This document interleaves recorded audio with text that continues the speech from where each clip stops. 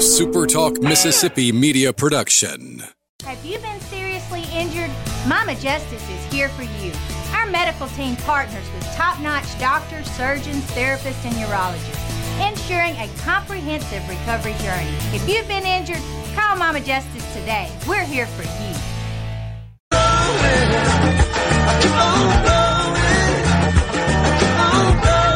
Welcome to Weekend Gardening with your host, the Empress of Everything Green, Nellie Neal. Garden Mama's on the radio now to answer your questions and call you. Hello, baby. Hello. Welcome in. This is Weekend Gardening. Thank you so much for deciding to join in here. You know what?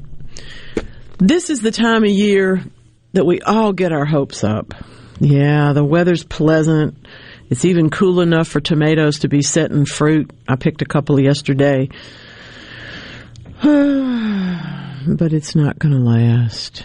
Yes, fall starts next week. By the time you hear from me again on Saturday in a week, it will actually be calendar fall.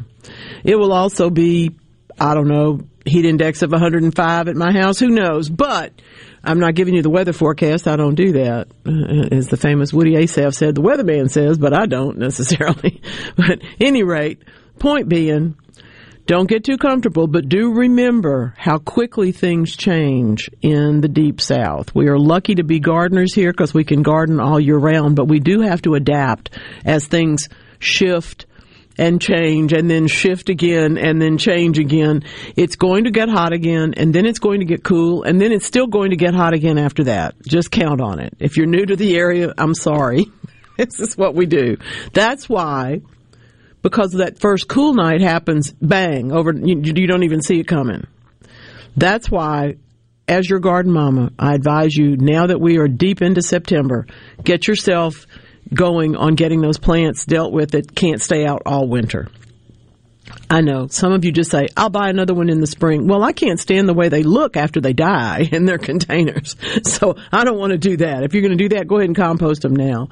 But if you are trying to bring some in the house, if you have tropical house plants, for example, that are classically known as foliage plants or tropical foliage or any of those categories, things that we don't necessarily expect to be in the full sun, and indeed if we put them in the full sun they'll get scorched, but they can sure brighten up the indoors, and they do like to be outside in the humidity in the summer. But I'm telling you, now's the time to make that transition happen. Ideally, if you have, for example, so let's say you have a Ficus benjamina, a weeping fig tree. I don't care whether it's 2 feet tall or 10 feet tall, when you move it inside, if the heater is already running in your house, every leaf is going to fall off of that tree. Now, the tree doesn't care. It will put on new leaves. But you'll find yourself looking for the twinkly lights to cover it up early, rather than you may put on the Halloween lights at that point in order not to have to look at those naked branches. But that's because you took it from humid and warm outside, and then you let the temperatures get too low for it so that you were at the point of turning on your heater indoors. And then you say, oops, I better bring that plant inside. You bring it inside and it says, what? And tries to survive. That's why all those leaves fall off. Now, it's also true that if you put that weeping fig next to your front door in the foyer inside your house and open the door and close it all the time, it's probably going to go ahead and drop its leaves anyway because it's just too much change. So remember, most of these plants that we call tropical foliage plants, that is to say they're not hardy outside of the tropics, they're probably going to be okay in zone 9, but in zone 8, you're looking at almost certain, if not certain, fatality for those plants over the winter. If you think about that, you don't want to have to necessarily buy the same plant again next year. You can buy another one to add to your collection. Or you can understand that these are the things that grow in the central range of the rainforest. They're not growing up at the top. They're not in the sun. They're not down in the muck either. They're not water tolerant plants for the most part. So therefore, we're trying to give them a moderate environment and a space that has an opportunity to give them both light and enough humidity to survive. That's why we put them together in collections inside the house, okay? But now's the time to be thinking about that. All that being said, what's on your mind today? 888-808-8637. That's the Super Talk call line. And of course, the C Spire text line is always open to you. 601-879-4395. I did not know, I don't know why I didn't know, but I did not know that there was a Golden Goose Award. Now, I'm aware of the Murphys, all those kind of things, but I was not aware of the Golden Goose. The Golden Goose is an invention that happened when you really didn't intend for it to happen. I think of the old-fashioned, the product Whiteout that we used when we used typewriters and had to correct ourselves. That was something that was not intended to be that. But it worked, so they used it. We now have it, anybody that still uses typewriters knows about it and uses it. Post-it notes, the ones that have just a little bit of glue on the back, those were supposed to be permanently sticky when they were being invented. And then somebody went, well, wait a minute, now I can peel it back off. That's great. Well, that turned into a whole thing on its own. Those are things that the Golden Goose Awards might celebrate. 2022, we have... I want this, and I don't know if I can get a plan for it or if I have to buy a packet, but this is going to be in my hands before very long. Imagine this. The first thing you have to think about is you have to think of it in order to do it, okay? And this particular person, Stanford University bioengineer Manu Prakash, was in the Thai jungle when he had an idea. Well, good, but he had a really brilliant idea. There he was, with the $50,000 microscope that was locked in a room in the jungle because it was too expensive to carry around, too big and too heavy. You had to go there to do your research. And he thought, well, why can't I have a microscope in my pocket? She did, rather. Well, turned out, yep, that's what they did. It could be used by anybody, anywhere, and it's powerful enough that you can see a single bacterium in this thing. It's called the Foldscope because it's made out of paper. And it reminds me of the newspaper folded pots that my friend makes to start seedlings in, which is a smart, brilliant thing too. But these are absolutely so clever. Now, it's not as cheap as they were hoping, but it will cost $1.75 to make, so it's obviously a lot cheaper than most of the things that you might get into this. And it's really very helpful in what we would call the citizen scientist sort of thing in the trials and things. They're able, for example, people that don't know any much about microscopes at all, but are looking for one particular thing or another, are able to do something to find it. For example, fake drugs. You need a microscope to see these things, but you don't necessarily you want to be able to look at it on the spot at the site and see what it is that you're looking at. You can actually see a malaria parasite in a cell in one of these things. So this is just the right tool for the right place. Coming out of Woods Institute for the Environment there in Stanford University. Awkward to transport? Nope. Need to be trained to operate it? Nope. Hard to maintain because you can't get the part? Nope. There's only like 3 parts. There's not really a lot of it. You can have another one in your other pocket, okay? So that was really smart, and it has turned into a magnificent thing, this is a great example of what is known as frugal science. That is to say, basic research that you can do at your house. You maybe not at your house, maybe at your lab. But the point is, it doesn't require the $50,000 microscope. There's not a prohibition against anybody learning how to use these wonderful techniques of science if you think about it from a frugal point of view. So I like this. Prakash says that it's really very, very important. We have, and this person says, decoupled everyday life from science. I guess that's unless you're a pastry chef. But obviously you better know your science or you're not going to be much of a pastry chef. But the symbol of all of this is wanting to be able to bring science into everyone's hands with a microscope that cost $1. Well, it's $1.75. I think that's still pretty good. Pretty wonderful stuff. The Golden Goose Awards. Who knew? I didn't know. Today, I promised the folks that are part of the Facebook group, on the Garden Mama Facebook group, that I would try, and I say that because some of these are questions I don't necessarily know the answers to.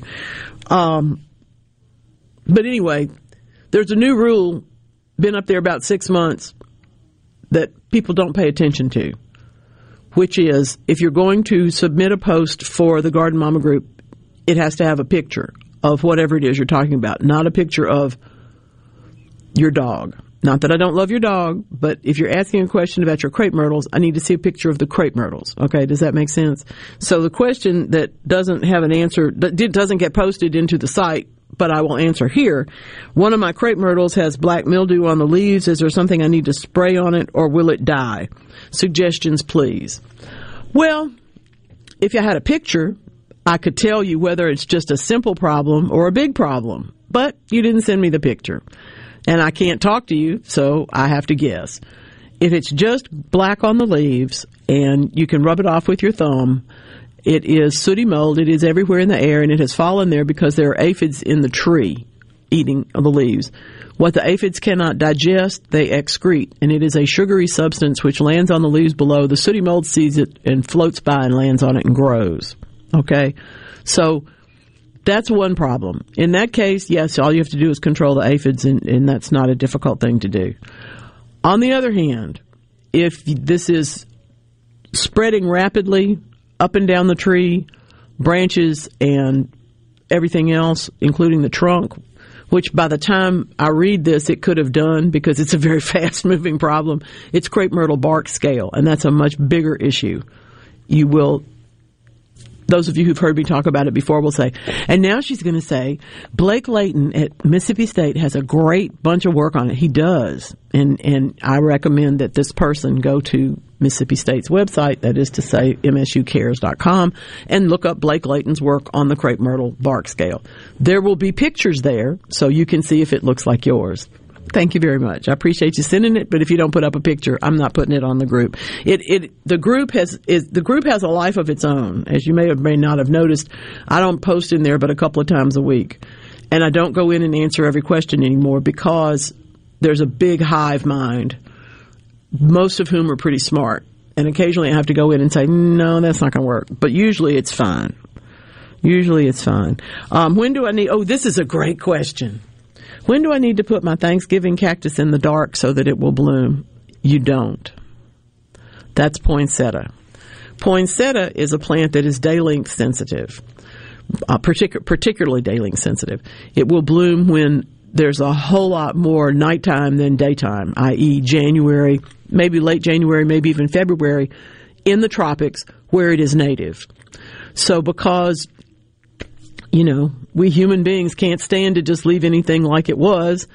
We make it red for November and December to turn it into a Christmas plant, a holiday plant, okay? And the way we do that is by, in September, which is now, putting that plant in the dark for 12 to 14 hours so that it will think that we're already in November, all right? And then at that point, it will begin to set its flowers. And setting its tiny little yellow flowers is what makes those great big beautiful red bracts on top of the plant. So that's the one that you put in the dark. In the case of Christmas cactus, which was the plant you asked about, but you didn't actually ask the question you wanted the answer to, it's what do I do to get it to bloom? And the answer is leave it outside until the weather does turn chilly. And then you're going to want to bring it indoors, but you will notice that it has set buds almost always by that time. So about the end of October is when mine end up coming indoors. Depends on the microclimate that you happen to live in.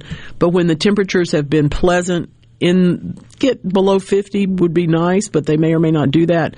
But lower temperatures, anything in the low 50s is going to be fine for them. Let them sit outside. Go ahead and water them. You might even fertilize them again at this point. I need to do that for mine. And then later on is when we bring them indoors so that they can be in a warm place to bloom and that we can enjoy them. But they have a different kind of, they're day length sensitive, but that's why we have some that are called Thanksgiving cactus and some that are Christmas cactus and some that are Easter cactus because they bloom at different times on different prescriptions, so to speak. Speaking of the tropics, oh my goodness, Florida Museum of Natural History. I do not like. I'm sorry, y'all. I know y'all work so hard. Natural history museums are very hard for me. Taxidermy is very hard for me. Okay, I like seeing them. I like seeing animals, but whoa, some of this is hard to look at. But I don't know if I have that problem in the case of insects. And the folks at the Florida Museum of Natural History are working really hard to understand the insects that they study based on how they're performing, how many of them are continuing to multiply, how many of them are multiplying more, and how many of them are kind of fading out based on changing temperatures. So this has been a huge 5-year study in Peru. Someone was just talking to me yesterday about the change in insects. And he said, when he was a kid in the South, you didn't drive 20 miles without there being all the bugs in the world on the front of your car or your truck. That's true. It has changed and to some extent. Now, it's also true that we drive faster. So there's that. But it is true that we have different populations. What they found in Peru was a 50% decline in arthropod biomass. All right?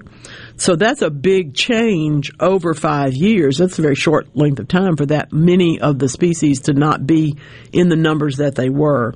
So what they're trying to do is to get to the Goldilocks of it all. That just right place where there's just enough water, there's just enough temperature, there's just enough this and just enough everything else so that the insects can multiply happily. That research, because you say to yourself, why would I want to know that? Because that research will inform us all the way up to and including our farmers, for example, who need to know when the bugs are coming, when they're likely to be the most of them, and when we need to do something about it. But we sustainable gardeners really need to know so that we can look out for the trends and we can be proactive to exclude and avoid them whenever possible. So I think it's a wonderful thing that they're working on this. Half of all the insect diversity on Earth resides in the tropics anyway. And frankly, when we lose 50% of it in Peru, the arthropods, then we know that we need to do something to pay more attention. Because frankly, that's what keeps the rest of our world floating. I mean, we're not...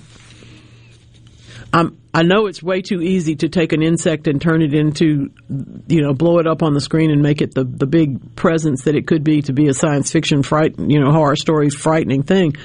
But if they were bigger, we would be in a lot of trouble. So just pay attention. We're fortunate that they haven't decided to do that. And we may, it turns out, be very sensitive to the fact that they are very, very affected by a change of as few as 2 or 3 degrees in their environment. So that's what we're working on in Florida. What are you working on today? I wish you'd call me, 888-808-8637.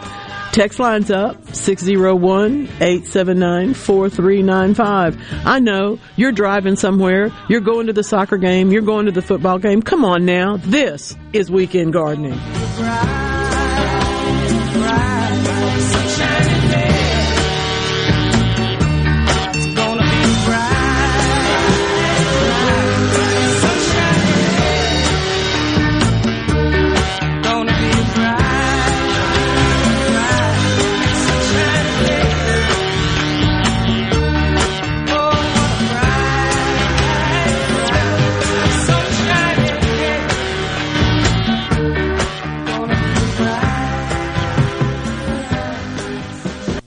Customers a whole home energy upgrade. The Propane Energy Pod Builder Incentive Program. What's the Propane Energy Pod? It's a total home energy upgrade that combines high-efficiency propane gas appliances to meet a home's major energy needs and delivers superior comfort and efficiency compared with all-electric homes. Not only is it good for homeowners, it's good for builders, too. All propane homes, on average, are valued up to 5% higher than all-electric homes. Energy for everyone. Propane. Visit mspropane.com.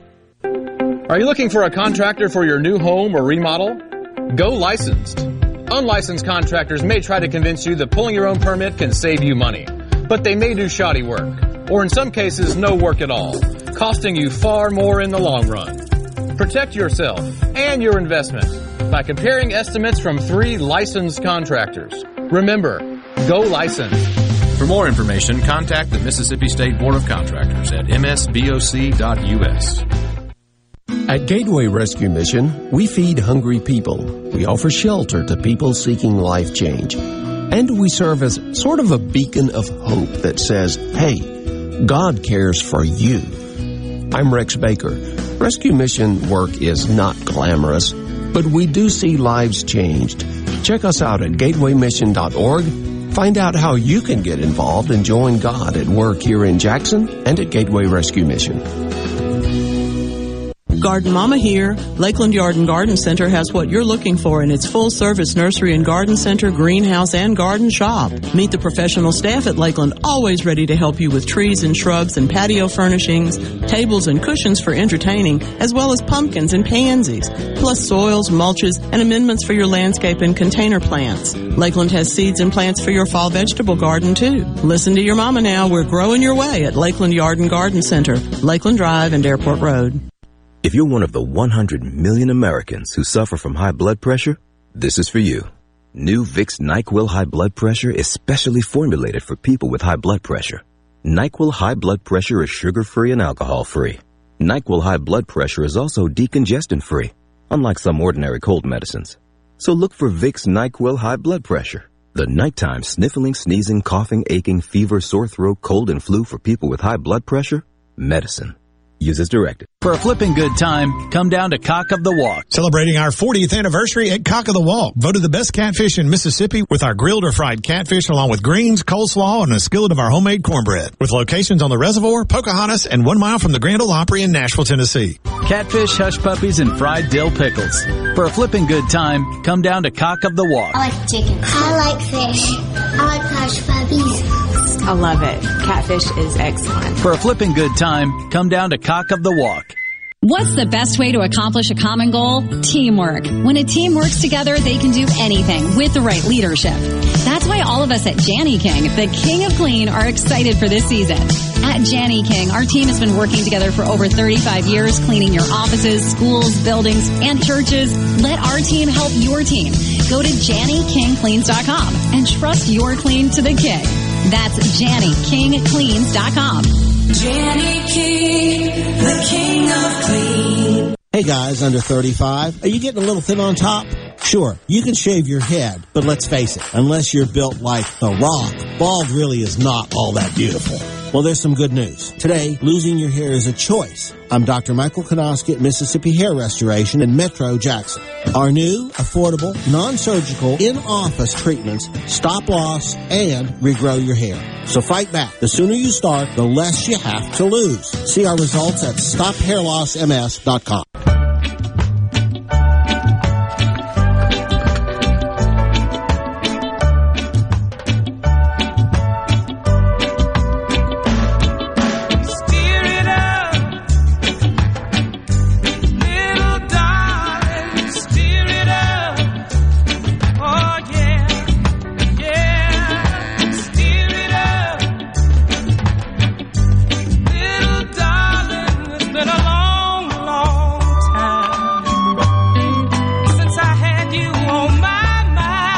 Welcome into Weekend Gardening. Thank you so much for deciding you wanted to turn on the radio today or the whatever, you know.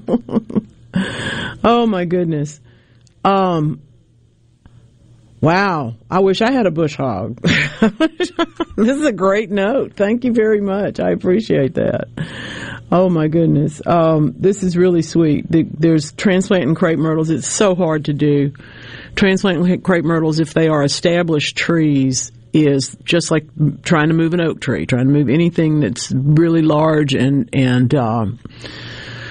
gosh, sometime between November and February, prepare the soil first, and if the tree is more than the size of your arm, big around, in other words, if its caliper is larger, is bigger around than, I don't know, yeah, bigger around, let's say bigger around than your forearm, if it's more of a tree than that, or if it has multiple trunks, then you're particularly going to have to do the kind of digging that you may or may not want to do. But the time to do it is really, really after all the leaves have dropped off and things are fairly stable. We don't want to move the tree and then have it get hot again. So what we're trying to do is make sure that that's going to be right. I'm sure that, I mean, it's large. It is hard to transplant major trees in any case, but it can be done. I have once moved 24 mature camellia shrubs, and 19 of them survived. 3 years later, 19 of them were still in bloom. So I know it can be done, but it's hard. It's not an easy thing.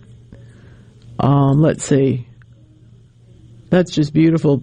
Lawrence from Corinth lived in Kenya in the poinsettias there would bloom in each of the dry seasons.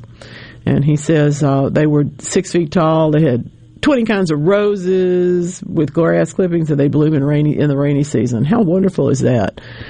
I've always wanted to go to Kenya, and now I really want to go. So grass clippings is a good way to fertilize, flower beds and such? It can be. Because I have plenty of them. Yeah, it can be.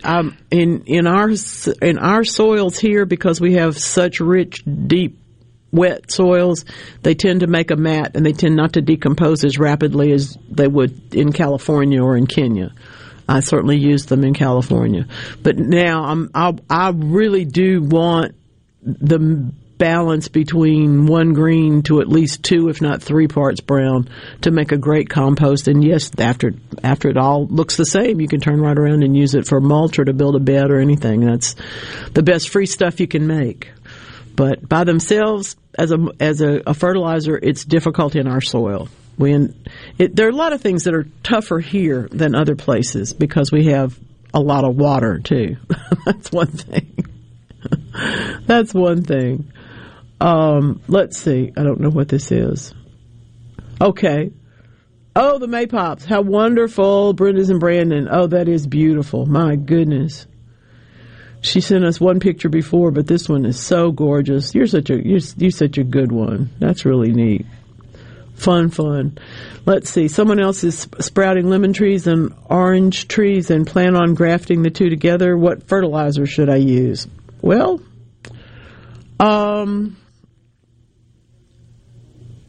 if they're not sprouted already, then you need simply to have a good soil that has some fertilizer in it, like a prepared potting soil, something of that sort, or a seed starting soil, which will have what they need to get started. After that, once they get growing, citrus trees, generally speaking, have fairly particular needs. And it's one of the few things that I actually buy a different bag of fertilizer for, which is a citrus tone that I use from Espoma, but there are others that are citrus foods. But the point is that their pH and also their nutrient content is a little bit different than something you might buy for an oak tree or a crepe myrtle or even a fig tree. Okay, it's just a little different.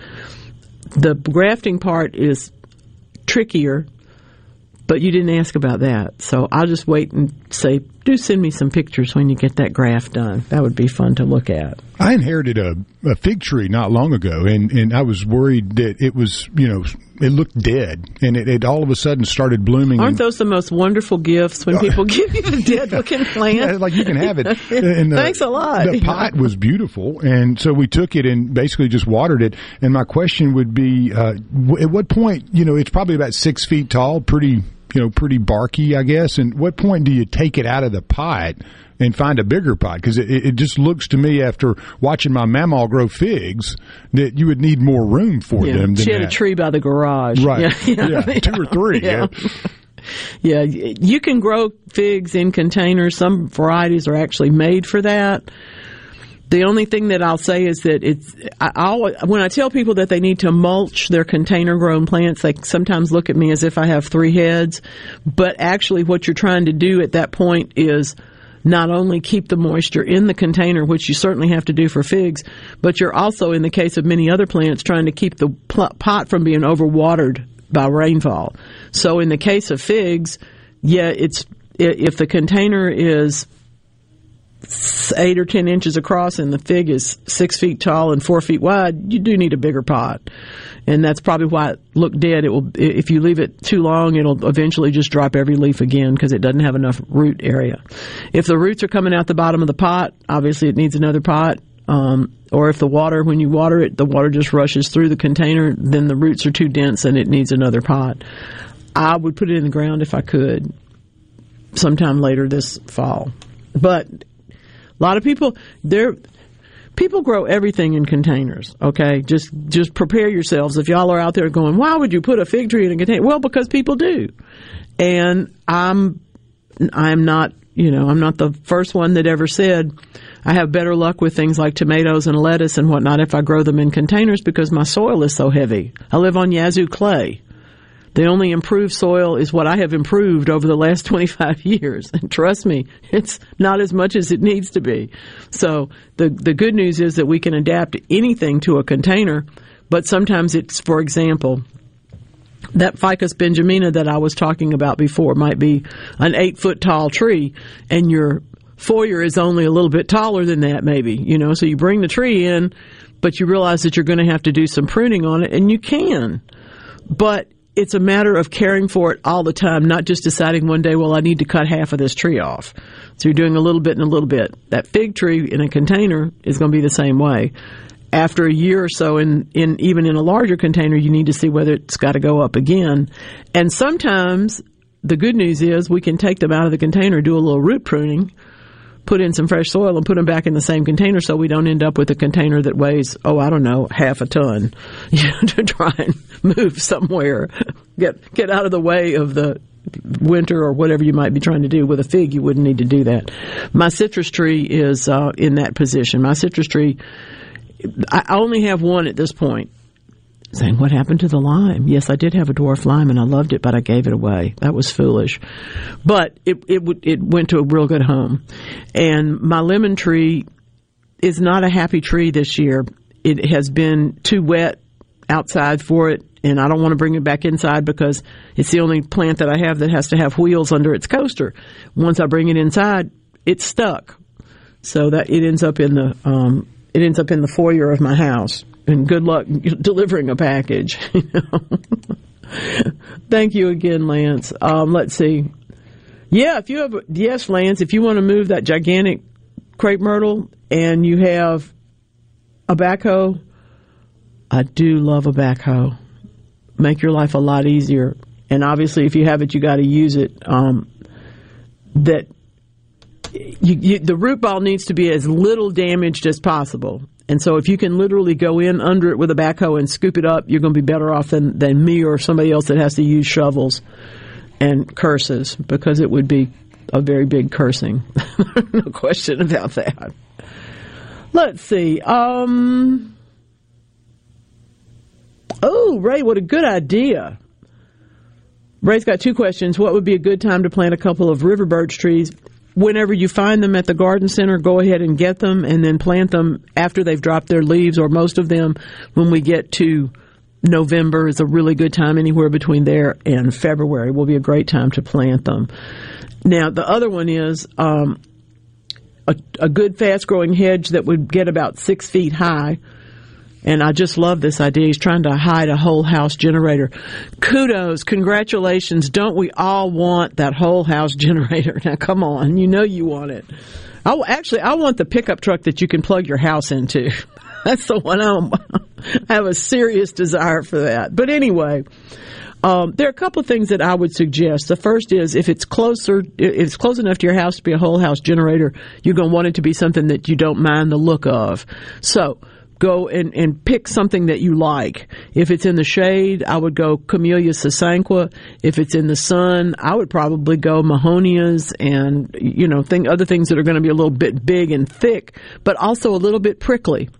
It's not perhaps the job for Elaeagnus, but you might find some lovely hollies that would do the job. This is the case where you're making a baffle. You're not going to plant these things right up next to the generator. You're going to plant them so that you can walk, not necessarily easily, but that you can walk between them and the generator, because you're trying to make a baffle and you don't want to interrupt what's going on with the generator, but you also want to give the big shrubs a place that they can grow into their whole size without having to go shear the back off of them in about 5 years. You see that and you go, oh, that's sad. And you can hear the tree crying, ah! So don't do that. But those are the big shrubs of that sort. Anything that's thick all the way to the bottom and that is easy to grow and very reliable would be the choice for this. And I really would, if it's in the shade, I would do sasanquas or camellias or both. And if it's in the sun, I would do Mahonias and hollies. And you can't beat those anyway. Those are fun. Is it too late to prune poinsettia? Marshall, yes, it is in Tupelo. You're going to be, if you're not treating it, if you're not going to put it in the dark to get it to red up early, as they call it, then you can probably do a little bit of pruning on it, especially if you've got, for instance, one branch that's stuck out a foot over here and the rest of it's a nice shape. I don't have any problem with shaping, but I don't want you to cut it all the way back, because then it has to put on new growth, which then has to mature in order to produce the leaves, produce the flowers and the modified leaves that are the bracts. Okay? Good question, though. That's really sweet. Well, thank you very much. I appreciate that. Y'all are very kind to me, and I have to tell you, it makes all the difference in the world. I have said this. I ended up saying this twice this week. So if y'all are listening that I said it to, I apologize. But I'm not. I was not raised to be a diva. I was raised to be the person that says yes and goes ahead and figures out how to do whatever it is, and that's not a diva position. So Saturday is really the only time anybody says anything this nice to me, because I'm working pretty hard the rest of the time. And that's very pleasing. It holds me till the next week. Thank you very much. Ooh, want to go to Mars? As the more we talk about going to Mars, oh my goodness. Now, you know that it's not, I'm not ready to go to the astronaut program, so let's not get our fantasies too far gone. But I love this. One of the things that we've always heard is that we can't go live on other planets because they're not hospitable to humans. They don't have that quality. They don't have the Goldilocks quality. They don't have those qualities of being not too hot, not too cold, not too this, not too that. But the Massachusetts Institute of Technology, and let's face it, the MIT folks are smart. This has got these are the results of the Mars Perseverance rover. They have done the MOXIE experiment. It is the first demonstration of resource utilization in situ, that is right there on the red planet. What did they do? Well, they have now produced across day and night, all year round. They have an instrument now that generates breathable oxygen from the Martian atmosphere, which is known to be thin, way too thin for humans to breathe. Well, okay, now let's go. We've got that's a big step. We realize that we can't haul water there. Okay, for example, we can't fly enough water there but we've found a little bit of water, so maybe there's more. Now, if we can get breathable oxygen, that leads us another step in the right direction. It's an instrument the size of a lunchbox, and it is now doing the work of a small tree in producing oxygen. A lot smaller. We'd like to take the trees with us, but we won't be able to take them on the first trip. We can, however, take a lunchbox. Come on now, it's MOXIE. I like it. The MIT Haystack Observatory says, congratulations, America. We've got you some oxygen on Mars. I like it. Let's make it. Let's go. What do you think? Oh, just wait. There's more. Did you know that Ringo Starr thought the Queen was a cutie? Come on now. You know you want that. This is Weekend Gardening, y'all. Stick around. Under the sea, in an octopus's garden with you. In an octopus's garden with you. In an octopus's garden with you. You know that nowadays more people are cutting the cord, ditching traditional cable and satellite television, and instead just streaming everything. With SuperTalk Mississippi Media Digital's over-the-top advertising, you can get your business seen on streaming TV. SuperTalk Mississippi Media Digital's highly trained and trusted team can show you how your ad dollars can go further to reach a more targeted audience. Call 601-991-2305 or go to stmmdigital.com to get started today. Hello, I'm Colonel Randy Gann, Director of the Mississippi Highway Patrol. In 2021, MHP investigated 1,480 crashes involving commercial motor vehicles on Mississippi roadways. Many of those crashes could have been avoided. The MHP Motor Carrier Safety Division is partnering with big rig truckers to conduct safety checks across our state through the Troopers and Truckers Safety Initiative. The Department of Public Safety and the Federal Motor Carrier Safety Administration are working together with one common goal: to keep our highways safe for everyone. Thank you and drive safe. He takes the pin, signs the dotted line. Touchdown! That's right. You You'll always score big when you shop your home team, Mazda of Jackson. You'll feel like you just scored a touchdown with the deals you'll get on every new Mazda in stock. Get super low 1.9% financing for 36 months on new 2022 Mazda CX-9s. Get 2.49% financing for 36 months on new 2022 Mazda CX-5s. And get 2.49% financing for 36 months on the all-new 2023 Mazda CX-50. Buy a new Mazda, and Mazda of Jackson will take care of your first year's maintenance at no cost to you. Shop right now at MazdaofJackson.com. Plus, you can buy with confidence with a 20-year, 250,000-mile warranty. Have a trade-in? Bring it in, and we'll give you top dollar for it, even if you don't buy a vehicle from us. And remember, 100% credit approval is our #1 goal. Come score big at Mazda of Jackson, where nobody walks away because everybody saves. Our all-new state-of-the-art facility is located at 5397 I-55 Frontage Road North in Jackson. Call 991-2222 today. MazdaofJackson.com. With proof credit on select models. See dealer for details. When you choose Roto-Rooter, you'll get honest estimates and no hassle guarantees so you can get it fixed quickly and enjoy peace of mind. We're there for you 24 hours a day, 7 days a week, day and night, holidays, and weekends. We've been providing service to Mississippi for over 80 years. Call the original Roto-Rooter, 601-353-3333. Mention this ad to receive $25 off any service. Call Roto-Rooter, that's the name. And away go troubles down the drain. Roto-Rooter. What if there was a paint that could awaken something as old as that Rip Van Winkle guy? Hey, what? Because it could adhere to the most weathered exteriors and completely restore its youth. Hey, there's hair on my head again. If a paint could give any time-worn surface stunning new life, is it still paint? Regal Select Exterior from Benjamin Moore. Paint like no other. Seabrook Paints in Jackson and Ridgeland. Visit SeabrookPaints.com. Research shows moving is one of life's most stressful events, but thanks to Two Men and a Truck Ridgeland, it doesn't have to be. We have everything you need. A professional team who will customize your move, a schedule to fit your convenience Monday through Saturday, and all of the necessary moving supplies, including free padding and stretch wrap to protect your belongings. Don't stress. Let Two Men and a Truck handle your home or business moving needs. Visit twomenandatruck.com for a free, no-obligation estimate. Are you wasting money on a timeshare you rarely use? Cancel it with Titan Exit Group. Get a free consultation and see how they can stop the never-ending maintenance fees and mortgage payments. In fact, if your timeshare contract is not terminated, you owe nothing, so you have nothing to lose. But those monthly fees. Get legally released from your timeshare, 100% guaranteed. Call now for your free consultation at 800-200-0894. 800-200-0894.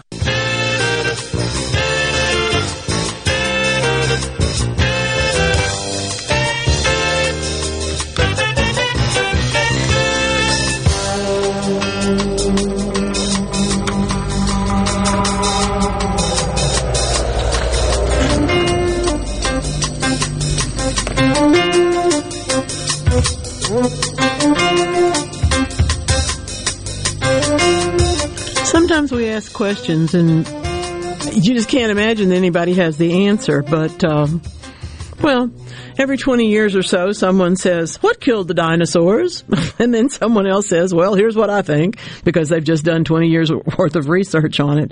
Dartmouth College is the latest ones to be weighing in, published in the Proceedings of the National Academy of Sciences. They want you to know that volcanic activity appears to be the driver of mass extinctions. Now, you may recall that a few weeks ago, the big headline of the week in the science world was, we're not really worried about volcanoes as much as we should be. We think about meteorites, but we don't think about volcanoes. Well, okay, how many things can we worry about? Come on. But obviously, we're glad that these folks are. This is, they're deeply into the measures of igneous and how much one volcano may have as opposed to another one, and they are actually explaining about the fingerprints, the extensive regions of that igneous kind of step-like rock stuff that becomes that's what lava turns into. It's what lava becomes when it ages for however long. And those are called large igneous provinces. This has to be really huge. In context, in 1980, when Mount St. Helens erupted, it didn't get any. It got like 1/100,000th of the amount of magma that we're talking about for these particular provinces. So it's really interesting stuff.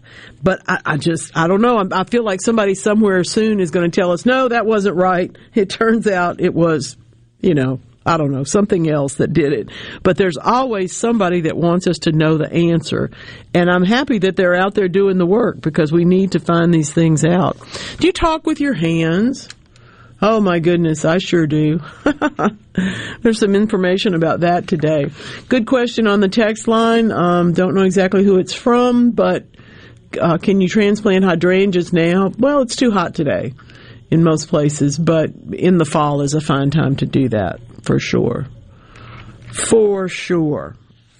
Okay. One of my very favorite fall blooming plants is the candlestick tree. It is you may see it as cassia, or you may see it as senna alata. I love it. In Zone 8, we have to grow them from seed in the springtime. Further south in Zone 9 and of course in the tropics, we don't have to do that because they're going to be perennial. Even if they are killed on the top by a severe storm, they'll come up from the roots. But in Zone 8 and Zone 7, we grow them as an ornamental that blooms in the late summer, early fall, and they are spectacular. They're just beautiful. Let's see. We're going to go to the phones and talk to Rita. She's got, in Starkville. Hey, Rita. What's going on today? I have a tropical hibiscus. Mm-hmm. It's golden. Nice. And it has done beautifully this summer here. And I would like to keep it outside this winter. But I have been told that I probably can't do that, if it gets below 40 or 50 degrees, I'll probably need to move it inside. Mm-hmm. Can you tell me what I can do, or if I really do have to move it inside? Okay, well, there are a couple of approaches to this, but you have the key word by saying it's tropical. There are several kinds of hibiscus, obviously, but the tropical ones are the shiny green leaves with the big flowers. Not the Cajun hibiscus. Those are a little bit hardier, in fact, a good bit hardier. But the actual tropical ones that we're just so in love with are not hardy. They're not very hardy in Zone 8 at all, which is where you are, but certainly you're farther north than I am. And I can tell you that there's a certain point where I have to bring the hibiscus in the house in Jackson, or they get too cold, every leaf falls off, and even if I manage to get them to survive, they look terrible for months, and it takes them so long to recover. So that's why they do become a decent houseplant, but there are a few things that you can do to get them ready for that. Your first choice is get a greenhouse. So you just roll them in the greenhouse for the winter. That's great. That's not likely in most people's situations. The other is, some people will set up a lean-to outside of their house where the heat from one window can be allowed. You open the window and the heat goes out and the area is sheltered where you've got these tropical plants. Some folks do that. I've done that. It's a lot of trouble. It works pretty well, especially if you put it where your dryer vent can get in there and add some heat to it. When you don't think it's going to be a super cold winter, that can work pretty well in Zone 8, pretty well in Starkville. What I'm looking at now, if we are to believe some of the forecasts for the winter, we're right on the margin between not so cold and really cold. So I'm going to say we're going to have about an average winter in central Mississippi. That means it would get too cold for that hibiscus. So, do you have a sunny window? I can move it inside. I just really didn't want to. Mm-hmm. Well, I'll tell you a story. But, when I first got to Jackson, let me tell you what happened to my friends. They're still my friends, but they had me come and teach them how to cut back the hibiscus, wrap the top of it, put it in the garage, told them, when the temperature got how low, when to go turn on the heater that was in there just to keep it from dying so that then they could bring it back up to life in the springtime. I went back in the springtime and they already had blooming hibiscus. Of course, they had tossed out the other one and bought new ones because it was too much trouble. So if you want to do that, I have no problems at all with you getting another one next year. I will say, though, that when it blooms in the winter in your house, it'll make you smile. And for that reason, I don't want you to toss it if you can help it. Now, what I will tell you is you got to have a lot of light. If you don't have a really sunny window, you need to get some grow light bulbs and put them in the lamps in the area where you're going to put this. It's not it doesn't need to be, under some kind of professional grow light necessarily, but it certainly does need to have additional full spectrum light, and you can get that in a light bulb. Just change the lamp in the room with it. That helps a lot and does a good job for it. The other thing you need to know is don't fertilize too much. Light, okay, good. Don't fertilize too much right now. Because it'll tend to drop those leaves when they go in. Let it be a little tough. Let it have a few blooms left on it when you move it inside. It'll be fine. It's going to be lovely, and you'll be really happy when it blooms for you. Okay. Well, I'll let you know how it goes. Please do. That's the thing. We really do love having flowers in the winter, and sometimes we could have had them if we just did one step farther. If you've got that nice, bright, natural light, you're going to do well with this plant. No problem. I do have, so I'm going to give it a try. Please do. Enjoy it. I loved it. Thank you. But I thank you. Take care. The other thing that I have sometimes done with plants like hibiscus that are okay inside but not that happy is just to keep them at a consistently damp point of view. And also that is, again, a case where we want to keep that container mulched. Okay? For sure. Let's see. I don't know where you are, but you're in the 662, so I'm going to say you're north of Winona, maybe. Not everybody. Some of the 662s are further south. I know that.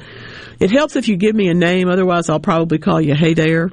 And it helps if you tell me where you are, because then I can give you more precise advice. But as far as cutting back that knockout roses, February.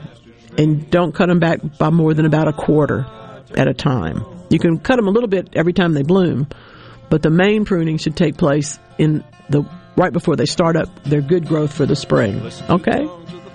Now come on, you're going to listen to the songs. It's the fathers and the mothers. Turn your radio on, turn your radio on. Some eternal morning we shall meet there. Mother on the Hallelujah show. Get in touch with God. Turn your radio on. Turn your radio on. Turn your radio on. And listen to the music in the air. Turn your radio on. Turn your radio on. Heaven's glory share, glory share. Turn the lights down low. Turn your lights down low. And listen to the Master's radio. Get in touch with God. Turn your radio on. Turn your radio on.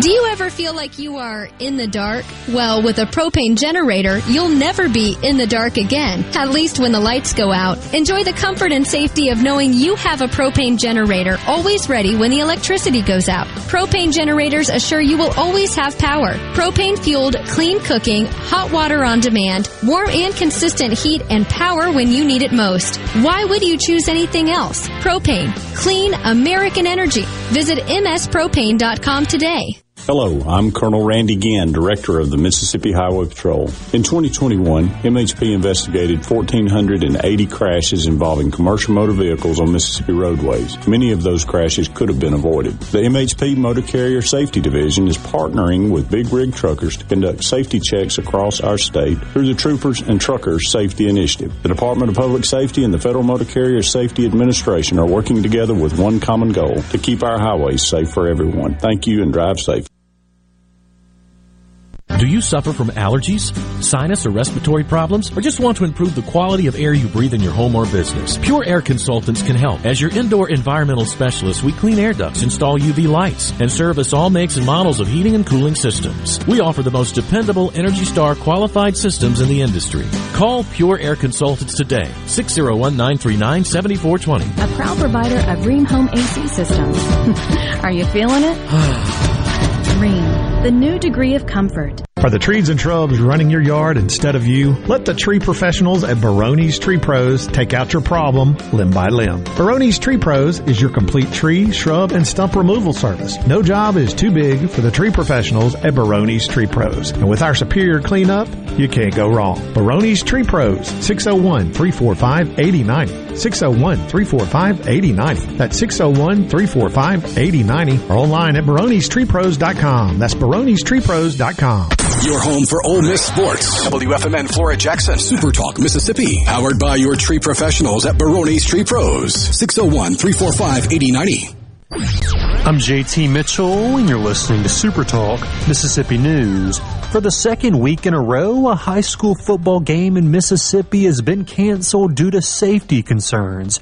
Last week, it was Meridian and West Lauderdale, a longtime rivalry, called off following an on-campus incident. Then last night, the game between Brookhaven and Macomb was canceled after threats were made via social media towards the campus of Brookhaven High School. One minor has been taken into custody for their role in the situation. As of now, neither game will be rescheduled. And with midterm elections getting close, there's a growing possibility of a debate happening between District 3 candidates, Democrat Shawaski Young and Republican Michael Guest. Young has challenged Guest, who's held the seat for nearly 4 years now, to 2 debates between October 8th and November 8th. JT Mitchell, Super Talk Mississippi News.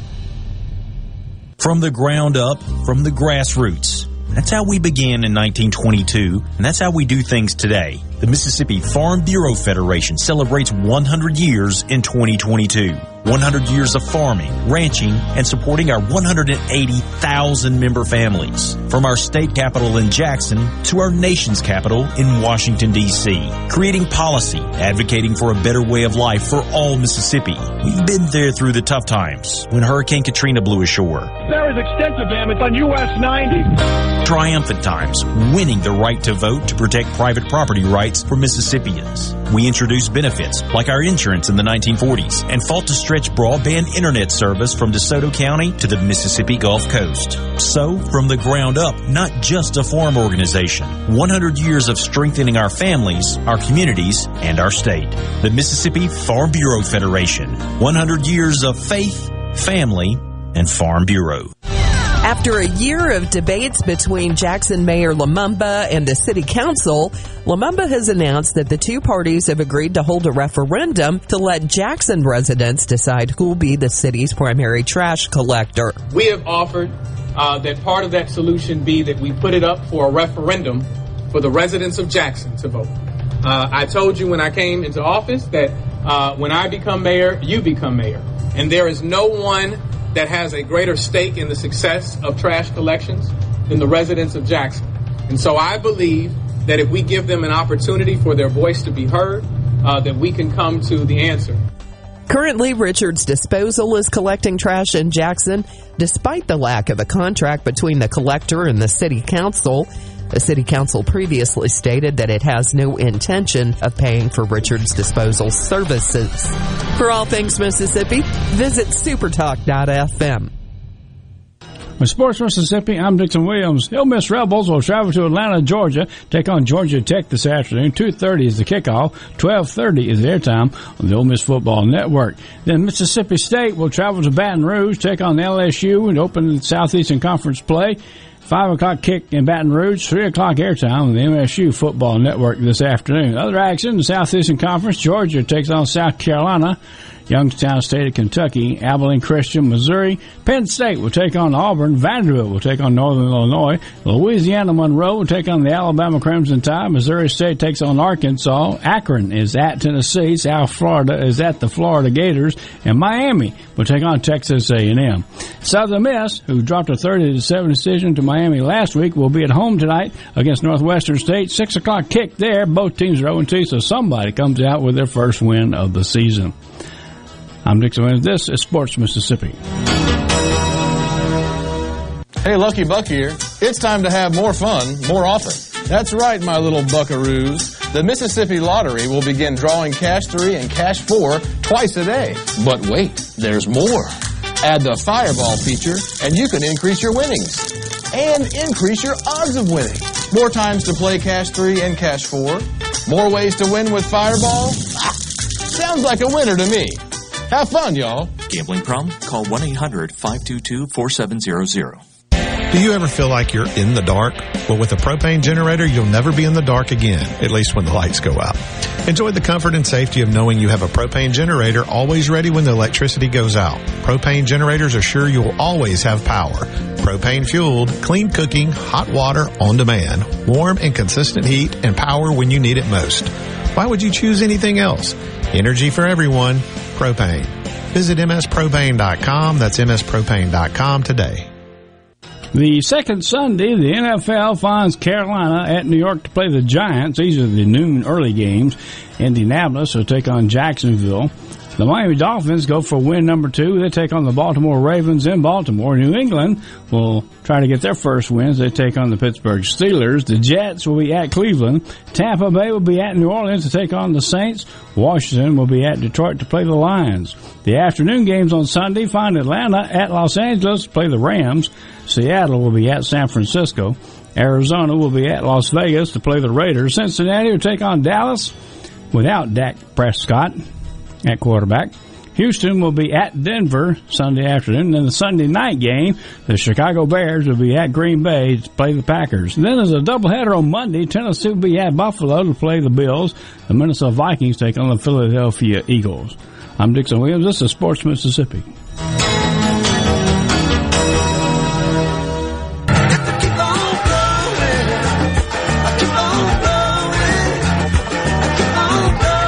Welcome to Weekend Gardening with your host, the Empress of Everything Green, Nellie Neal. Garden Mama's on the radio now to answer your questions and call you. Hello, baby. Hello, hello, hello, hello. Welcome into Weekend Gardening. Thank you so much for being here. Y'all are too nice to me. These are the kindest comments. I have to say, to the nice person who wishes I was on every day, you'd get really bored if I was on every day. For those of you who remember, I used to be on 6 days a week, and it was pretty boring. So now you get to wait, and I'm at my best on a Saturday morning. I appreciate your kindness in thinking of me, though. Good question on the text line. You can join us there too, 601-879-4395, and of course the Super Talk call line 888-808-8637. When to prune the knockouts, we talked about just as we were headed out the top of the last hour. Really, I want to say a little bit more about it because knockouts are so ubiquitous now. And you see them pruned just about all the time and in just about every fashion and every little bit of trimming, a whole lot of cutting. You know, everybody takes their attitudes toward them. Knockouts are intended to be almost ever blooming.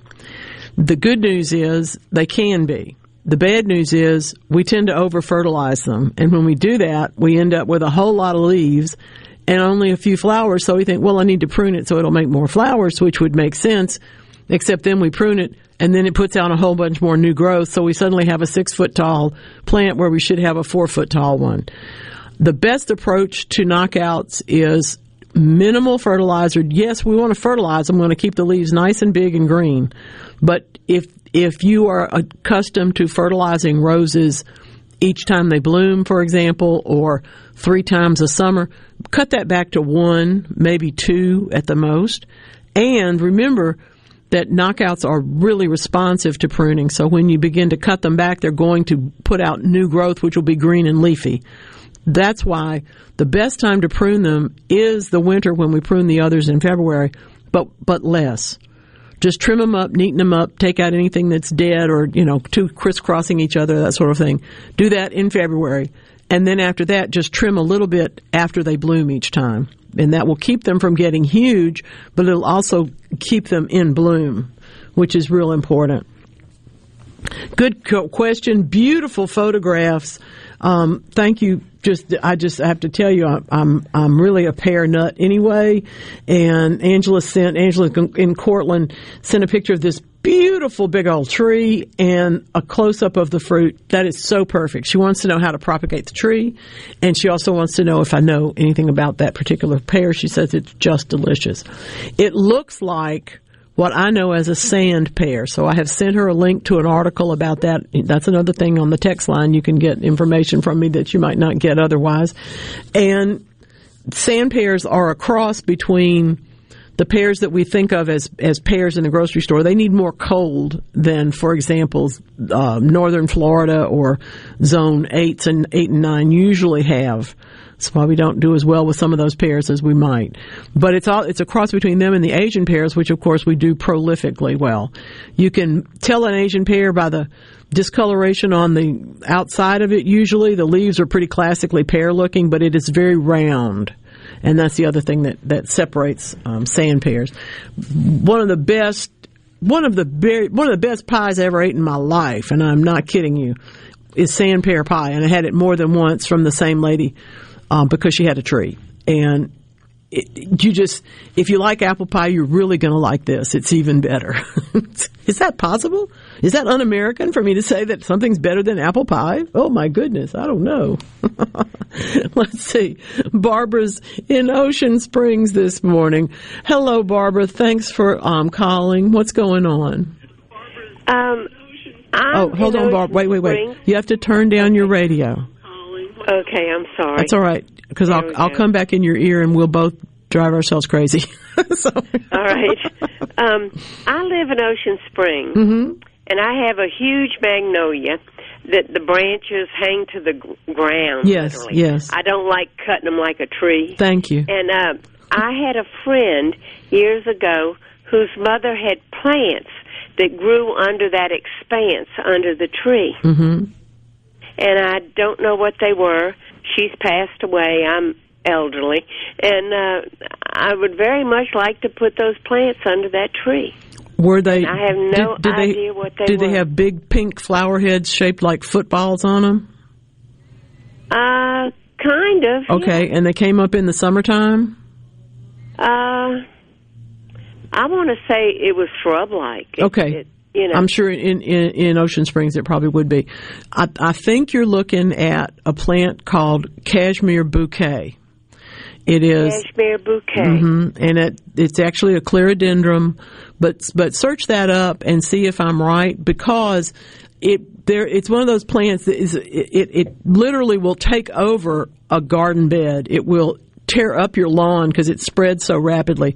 But under pine trees or under magnolia trees, where I have seen it planted many times in our part of the world, it's absolutely beautiful because it is so over-competed with. The tree wins, but the plants still come up and put on some blooms, and they're lovely.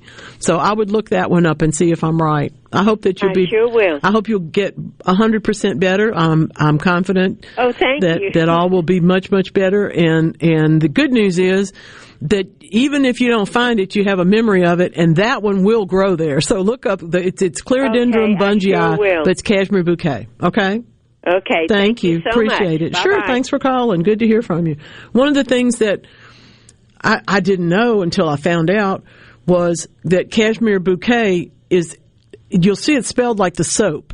If you remember that there was a cashmere, like cashmere sweaters, Cashmere Bouquet, spelled that way, but it's also, you'll see it spelled Kashir as from a place, but the reason it's that is because when it's wet, it smells like wet goats. And if you cut it, it smells like wet goats. It's really an unpleasant plant in some ways, but it doesn't smell like Cashmere Bouquet soap. It smells like a bouquet of a different sort, a different sort. Good question. Wisteria is browning. What should I do and when should I prune it? It's a very old wisteria. And I have to tell you that that's not unusual. You're either you might have pests, but the chances are much better that it's just soggy soil that has gone from super wet to super dry, and the plant has shrugged it off for a long time and finally couldn't do that anymore, and now it's got the yellowing and the browning in the leaves. The good news is that you can prune wisteria in January just like you would prune muscadines or almost any other fruit, apples and all those things. So I would say put on your calendar to do that. I wouldn't worry about it this fall because there's not much that can be done for it anyway, except when the leaves drop, you might rake them up and keep them away from the rest of the plant, just in case there's a fungus disease that has come from that soil. But the chances are much better that it'll respond to pruning and just grow on and have brand new beautiful things, beautiful leaves and whatnot. Let's see. Just good question. Hey, Sue in Greenwood wants to prune back the scuppernongs, and we're going to do that in January. Really, it depends. The muscadines, the scuppernongs, and I'm getting hungry just thinking about them because it's their time of year and it's so perfect. I want to tell you that the best part about these plants, wisterias and muscadines, is that they fruit very reliably. They make flowers and then they produce fruit along the cane that grows, the long tilty cane grows, and coming off the side of it there are right angle shoots. They're literally just directly, they make T's, and if you cut that T down to a couple of inches, you will end up with something that can bloom and can make the fruit. As far as how much you can prune it, well, you can prune the scuppernong back as much as you need to contain it to whatever trellis or whatever prop you have it growing on. But in general, the newer growth has more fruit, so you do want to prune some, but you certainly don't want to take off so much that you don't have any old growth to support the new. Does that make sense? Usually we think about trimming them back to fit the trellis or to fit their section. If you're growing muscadines, for instance, on posts with wire between them, the posts are usually 5 feet apart, and you want to contain each one so that it's only covering 2 of those. That would be about 10 feet wide. All right? But that may your situation may be different. But that's about what we want to do. We want to cut them back enough to stimulate growth, but particularly on those T's as opposed to on their length. Okay? Okay. I'll crawl up and see about that one. And, oh yes, it's mushroom time in the lawn. Now, the chances are really good that this particular photo that you have sent me, the erosion in the lawn is not because of the mushrooms. They're growing there because there's erosion. It's a good place for them. The chances are very, very good that underneath this blank area are roots from some tree that's not there anymore, and they have just enough juice to them to support the growth of the fungi. Most of the time when we see that, we go ahead and tear up the mushrooms and lime that part of the lawn, and then at this point I would go in and put in perennial ryegrass, because what we're trying to do is change the pH so that the mushrooms are not favored, but we also want to grow something there so we don't get more erosion and end up exposing the roots.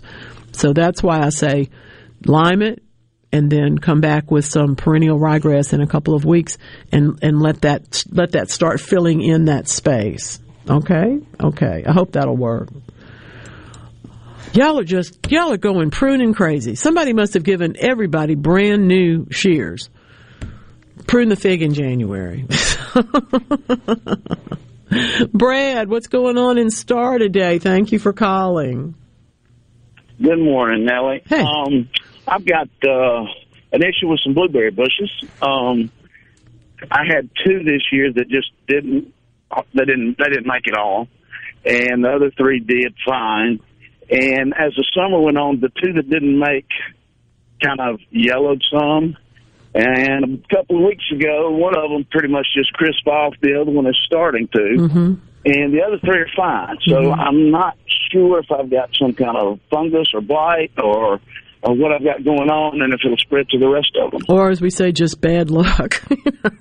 Sometimes I do love the memes that say, well, your plant won't grow because it's too hot, it's too wet, it's too cold, it's too dry, or maybe the plant just doesn't like you. And it turns out that you're suffering from that. There's so many things that shouldn't go wrong with a blueberry that yet can. So let me ask you a couple of questions. Are they all growing in the same place? Were they all planted at the same time? There are 5 of them basically in a circle there all together. Yes. Mm-hmm. They were all planted at the same time. Yes. Okay. What do you fertilize with? I basically the only fertilizer I put out there was several years ago, just some organic fruit tree fertilizer, and then from time to time I put out some coffee grounds to help keep it acidic. Okay. Does the area stay wet or does it stay dry more one than the other? It's a hilltop area, so it doesn't have wet feet. It doesn't stay wet. Do you keep the plants mulched? Yes, I have them mulched underneath them with pine straw. Okay. I can't tell you why the blueberries croaked, but I doubt seriously that it's going to spread to the others, and I'll tell you why. When we have, there's a phenomenon in gardening or in horticulture that says if you plant 5 crepe myrtles that all have white flowers in a row, the third one from the left is going to be pink. for no reason, okay? Even though they were the same plants, they were bought at the same time, they were planted at the same time. So there's part of it that's just the vagaries of the fact that we are dealing with growing things. I am a little bit concerned because 2 of them have gone. I would like for you to dig the one up that looks the worst and see if there's anything, for example, if the soil is very, very dry, if there's anything eating the roots. If the roots are completely gnawed off and gone, then we know that it either dried out completely or something happened to stop it from that particular one from being able to grow. It's not unusual for us to lose 1 out of 20, but 2 out of 5 is a little bit on the iffy side. So I would say that I want you to do a little more investigating and find out what's going on with that one. Did you ever test the soil in that area? Actually, I've dug up the samples. I haven't sent it in yet. Okay. The reason I say that is because sometimes blueberries are such acid lovers. They're like camellias and hollies in that regard, and even Cape jasmine gardenias. So sometimes we don't see what we want to see out of them because they've literally stopped being able to use the soil that we're giving them and use the fertilizer that we're giving them. You're doing exactly the right things. And so that's why I feel like it's going to be something isolated. It's going to be that there's, for example, you could have, there could have been a string trimmer, there could have been a lawnmower that could get to one of them, but it wouldn't get to 2 of them. So that's why I want you to look at the soil underneath one and get that soil test done. Call me back and let me know because you're gonna be in my curiosity until I hear from you. Thank you very much. Thank you. Thank you. Appreciate that. It's unusual. It's not. It happens. Okay, but it's unusual for it to be 2 out of 5 in one spot unless we've got a soil problem of some sort. Good questions though. Really smart. Let me see. I have to climb up in here and look at that picture a little bit better. We've looked at the mushrooms. We've looked at the figs. And, oh my goodness. Lance, this is a good question. It starts with exhaustion. I had about 90 azaleas that I planted. Yikes. Yeah, I took a job once pruning those 90, not this 90, but another 90. Whoa, that was a long month. But anyway, about half of them made it. Okay. What else would grow underneath pine trees in very heavy clay soil? That's the case for that cashmere bouquet. It's a really good place for that particular plant, and that's one you can get easily from folks because they don't want it. It grows anywhere. Unfortunately, it'll take over your flower bed. But I like that. I also like, in that same circumstance underneath pines, I like hardy ferns. There's a lot to that space. Some of it depends on whether your pine trees have their roots above ground or whether they're well planted, all of those things. But consider cashmere bouquet and consider a little bit, if you don't mind another look or something, consider those ferns. They're not going to bloom, but they sure are pretty. They'll be nice against the pine trees. Well, we have to step over to Lula now. This is Okratone Records, my friends. Come on, come right back. This is Weekend Gardening. I grew up working on a farm way down south. I went to school against my will way down south. I kissed girls and I shot squirrels out behind my house. I learned a lot about this world way down south. You know that nowadays, most people go online to look at a business before they spend their money. But what if the online information about your business is incorrect? Or even worse, not very flattering? If your online presence isn't great, you may be losing customers. SuperTalk Mississippi Media Digital's trusted and highly trained team is the answer. We're ready to work with you to help your business capitalize on the power of digital marketing. Call 601-991-2305 or go to stmmdigital.com to get started today. Are you looking for a contractor for your new home or remodel? Go licensed. Unlicensed contractors may try to convince you that pulling your own permit can save you money, but they may do shoddy work, or in some cases, no work at all, costing you far more in the long run. Protect yourself and your investment by comparing estimates from 3 licensed contractors. Remember, go licensed. For more information, contact the Mississippi State Board of Contractors at msboc.us. What's the best way to accomplish a common goal? Teamwork. When a team works together, they can do anything with the right leadership. That's why all of us at Janney King, the King of Clean, are excited for this season. At Janney King, our team has been working together for over 35 years, cleaning your offices, schools, buildings, and churches. Let our team help your team. Go to JannyKingCleans.com and trust your clean to the King. That's JannyKingCleans.com. Janney King, the King of Clean.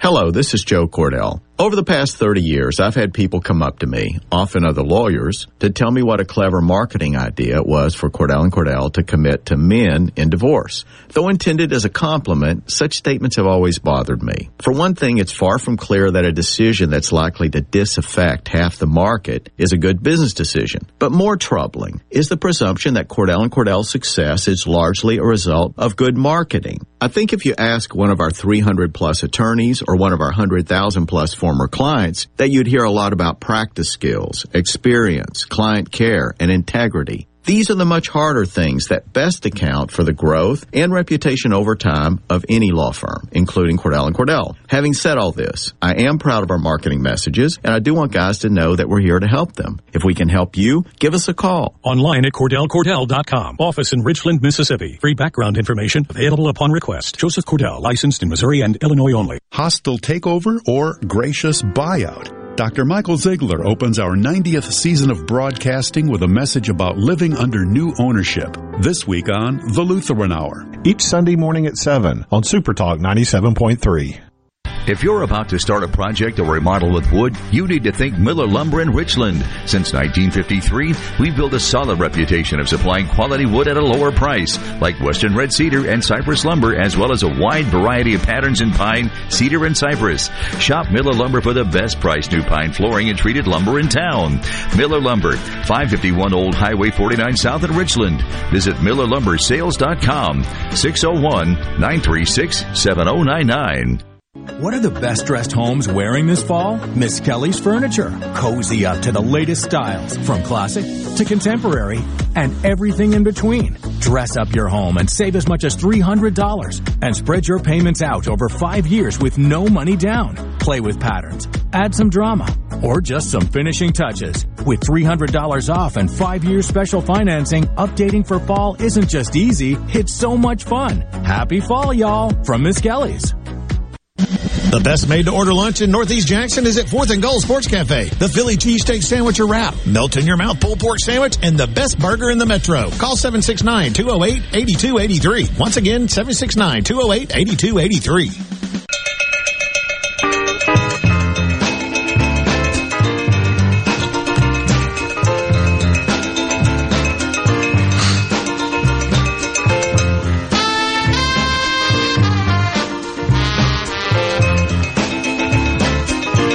If you are one of those people that just think I should be around every day, and I appreciate that very, very much, you should subscribe to my newsletter, because then at least you'll hear from me on Fridays, and it also gives you access, of course, to my email box and to people.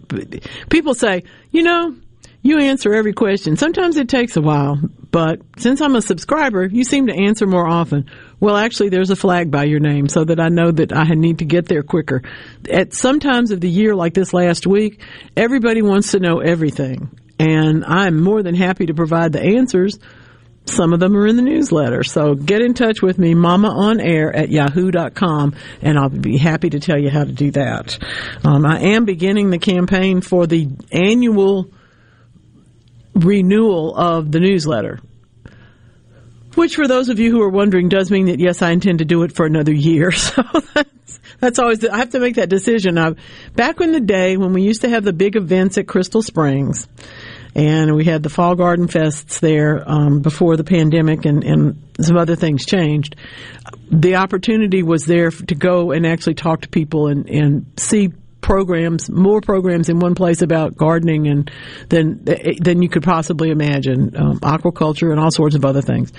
But it was also a wonderful place to meet people, and therefore the newsletter began at that point in the year. Well, I moved it last year up to where it begins in January, kind of like the rest of the year.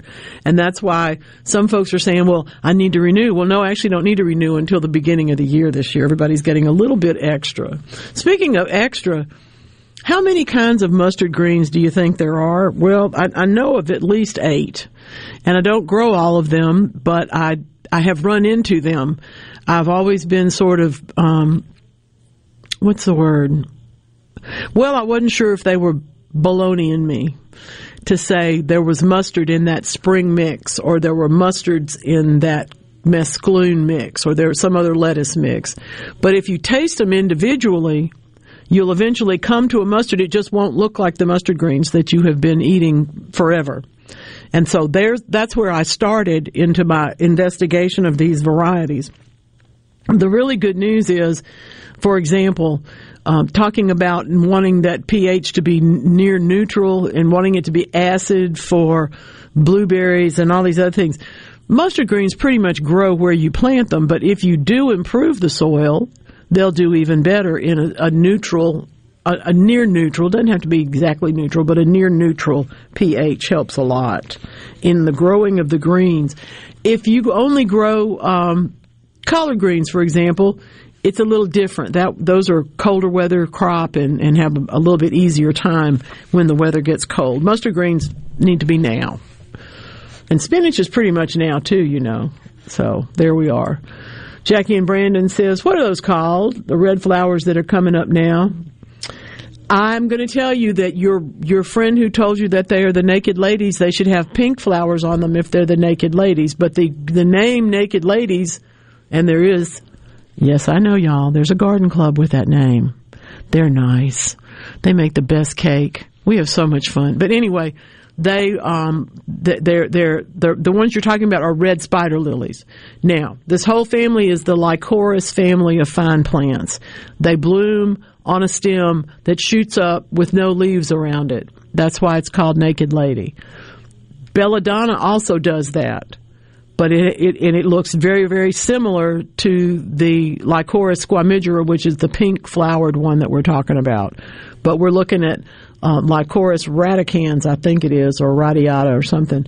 Anyway, the one that has the red things that radiate all out around from the center, they are called red spider lilies. The group is known as naked ladies, but the one that's called naked lady is actually a pink flower. I'll tell you about that bulb. Someone gave me 3 of them years ago, and I planted one in a carefully selected place. It died. The 2 that I planted just because I needed to get them into the ground have come up every year since then, and they are spectacular. This year, they bloomed last month, I think, and they bloomed on 2-foot, 3-foot tall stems. They were just beautiful because there was so much water in the garden. There's, in fact, good morning, Jerry Palmer. Jerry's doing a contest, if you're a follower of his, on the Facebook, on the social medias, but he's looking for the tallest red spider lily right now, and he's giving away one of his books as a prize because there was so much water this year that they literally, the ones in my yard, are also blooming on really tall stems. And it's just fun. I was tickled to see that he's doing that. So if your area has the same thing, you can start a contest too. Just put it on your social media and get your friends to send in pictures. I know that sounds so simple, but it's fun to do, and why not? Okay, just why not? I think you absolutely should do that. The red spider lilies, the golden ones are the ones that I really like a lot. They're much more expensive and much rarer, and probably, I mean, that's not why I like them.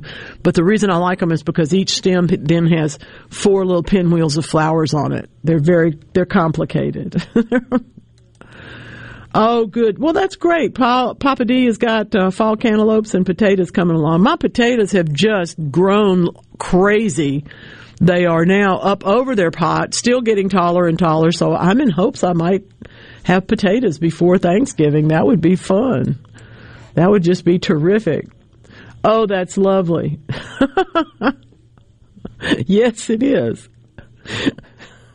Andrea and Madison she's a grower. She can grow some plants. This is Tithonia, the Mexican sunflower. And it's 12 feet tall. That's really not that unusual. Yes, you can trim it, But you can also just put it in the back and let other stuff come up and don't fertilize it, because it is a big plant. And when it's right, it's as beautiful as this one. I can see, though, it's a little surprising because it's so much taller than the things around it. And I'm reminded of Confederate rose, the hibiscus that gets very, very tall and starts putting on flowers at this time of year. That's another one that you'd know it was in your flower bed, but you really didn't know it was there until it was towering over everything else and blooming just madly the way this one is. It's just lovely. Really pretty. Congratulations. Let's see. The night blooming cereus has air roots growing off of it. Does this mean that it's too crowded? Not necessarily. It does mean that it is a slightly mature plant, and that if you want to make more, you can certainly just put a container next to it with some soil in it, weigh that branch down a little bit, and it'll root really fast. Oftentimes, there's a crowding in the container, or there's it could be that but you don't necessarily need to repot it. This may be calling upon you to start some new plants or to do a little bit of frugal pruning.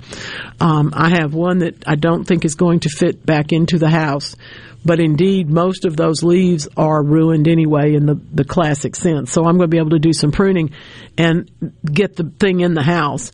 I'm still not going to repot it. This is the one I've told you that when I post the pictures of it, my friends who grow them and know more than I do about cereus because they specialize in them, tell me everything I should do to this plant. And I just go, it's still blooming, so I'm going to leave it alone. But yes, it would probably be a fine idea. If you can repot yours and still get it in the house, Andrea, I would certainly repot it. It doesn't mean it's overcrowded. What it means is that the roots are in some way compromised, or that the plant has just matured to the point where it's sending out air roots. I've got air roots on a bunch of mine too, and I don't really worry about that too much. What good questions. Fall cantaloupes. Goodness gracious. Someone asked last week, and I'm happy to say yes, I endorse this particular point of view. They were thinking about getting one of those pop-up flower houses to put outside, but close, in a sheltered area, so there would still be sunlight on their tropical plants, and at the same time they would be protected or have a little bit more control over the temperature in it. For example, you might decide to put a light in it, or you might do something else, but you're in control of it at that point. I will have only one piece of advice, and I learned this myself, sadly, but I want you to get one with a zipper so that you can literally go out and open it up a little bit and let some air in to ventilate that space. We have so many days in the wintertime that are just hot, and we need to give them an opportunity to get some air exchange going, and at the same time to have the opportunity to, frankly, get a little bit different air. Sometimes inside that closed unit, particularly where we're talking about a lot of sunlight, it's almost too heavy, and the plants can suffer from it. So you need to ventilate.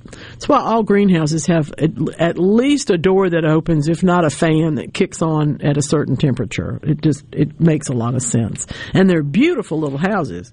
There's not any reason, not to have one, because they're cute as they can be.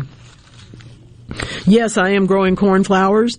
I had that question this week too, and it's wonderful. I'm very happy to tell you that they will grow.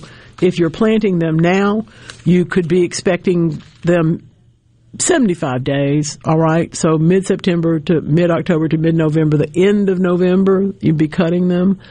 Then, of course, you can plant again in October. Those plants are going to do more like larkspur and have a growth period and then slow down a little bit and then have another growth period. Okay, so we have a couple of different ways to handle cornflowers, and frankly, they're one of the easiest of what is traditionally known as a cut flower, one of the easiest ones to grow. I know that there's a lot of things we discover and a lot of things, but when we get to this whole business of nature informing tech, we'll hear about an artificial intelligence. We'll hear about an AI that's being used, using the butterfly wing to mimic motion or to do something in particular, one thing or another.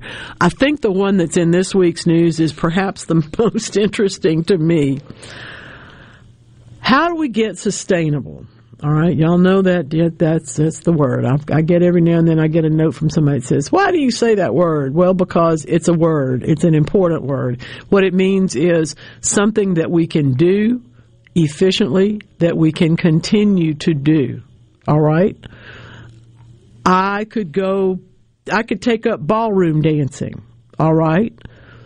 But I've had 3 surgeries on my knee and I hate high heels. So the chances of that being a sustainable activity for me are slim to none. However, because we want renewable energy, I would really I'm telling you, I want the truck I can plug my house into, not just in an emergency situation, but that would be a big help. But this whole business of renewable energy and electric vehicles or electric-enabled vehicles is really putting pressure on the battery people. Now, you may think of batteries, as I do, as the Duracell bunny guy, the bunny running across or Energizer bunny, whatever that is, or the Duracell smacking things together to make loud noises. Well, that's the babies, all right? The batteries that I'm talking about here are much more capable. Publishing this month in the journal Matter, which I've always thought is such an ironic name because everything in there matters, but it's also about matter, about physical things. Scientists have created a zinc battery, we want that, with a biodegradable electrolyte. That's exciting, okay? That takes the waste problem off the table in a big chunk. Made from crab shells. That's right. Thank you very much. Now, why are we doing this? Well, because we're testing everything for batteries, for one thing. So eventually they were going to get to crab shells, and there are a whole lot of them out there. So the folks want you to know that ironically, this is, or maybe not ironically, this comes from the University of Maryland, home of the crab cake, all that kind of stuff. Their Center for Materials Innovation says, for example, they use a whole lot of polypropylene and polycarbonate separators in lithium-ion batteries. They will be here many, many, many moons past their effectiveness as a battery because they don't degrade. If we have an electrolyte that is degradable, that can be turned into something else, or that on its own does turn into something else, it is in fact biodegradable, we're way ahead in terms of both the impact of the tool itself, the battery itself, as well as the process. So this is really very exciting. I'm a big fan of chitosan, as it is the material that is in the shells of shrimp and crawfish and crabs and such as that.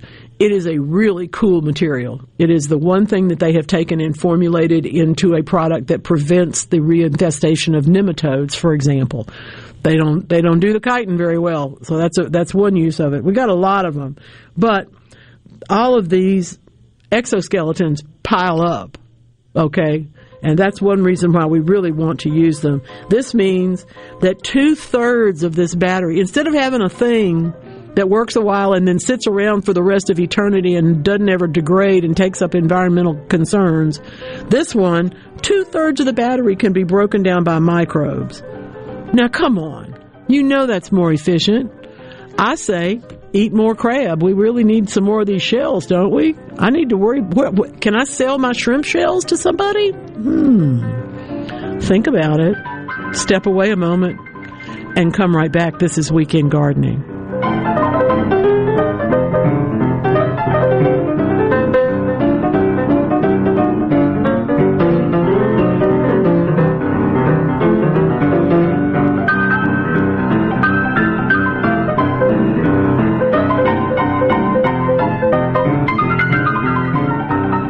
Hello, I'm Colonel Randy Ginn, Director of the Mississippi Highway Patrol.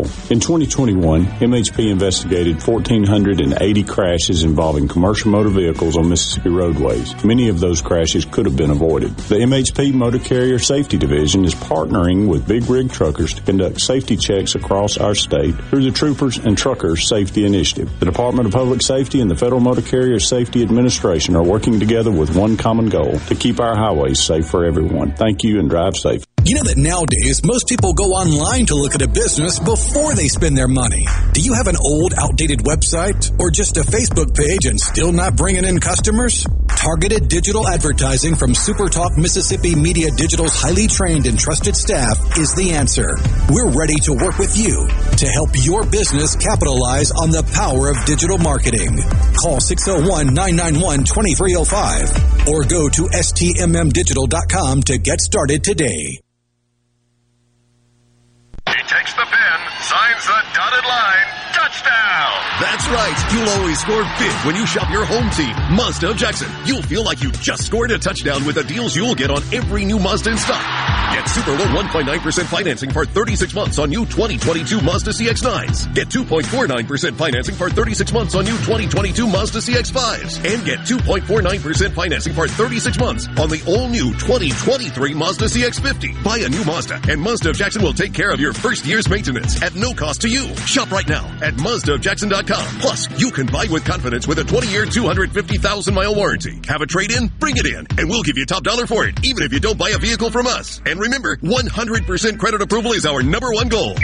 Come score big at Mazda of Jackson, where nobody walks away because everybody saves. Our all-new state-of-the-art facility is located at 5397 I-55 Frontage Road North in Jackson. Call 991-2222 today. MazdaofJackson.com. With approved credit on select models. See dealer for details. Do you suffer from allergies, sinus, or respiratory problems, or just want to improve the quality of air you breathe in your home or business? Pure Air Consultants can help. As your indoor environmental specialists, we clean air ducts, install UV lights, and service all makes and models of heating and cooling systems. We offer the most dependable Energy Star qualified systems in the industry. Call Pure Air Consultants today, 601-939-7420. A proud provider of Rheem Home AC systems.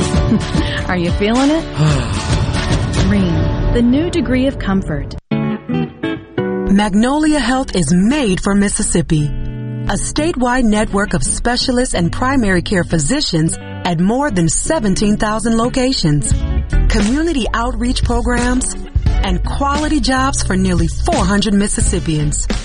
Our commitment to building healthier communities in Mississippi has never been stronger.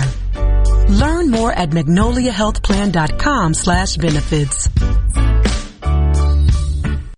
Garden Mama here for Lakeland Yard and Garden Center. Brighten the coming fall days and spice up your porch with the magnificent colors of cushion mums in bud and bloom. Lakeland has them. While you're there, be sure to check out the large selection of tropical plants and citrus trees for your sunroom too. And don't forget to pick up winterizer for your lawn. Fall feeding promotes deep root growth and helps your lawn weather the winter. Listen to your mama now. We're growing your way at Lakeland Yard and Garden Center, Lakeland Drive and Airport Road. Are you wasting money on a timeshare you rarely use? Cancel it with Titan Exit Group. Get a free consultation and see how they can stop the never-ending maintenance fees and mortgage payments. In fact, if your timeshare contract is not terminated, you owe nothing, so you have nothing to lose. But those monthly fees. Get legally released from your timeshare, 100% guaranteed. Call now for your free consultation at 800-200-0894. 800-200-0894.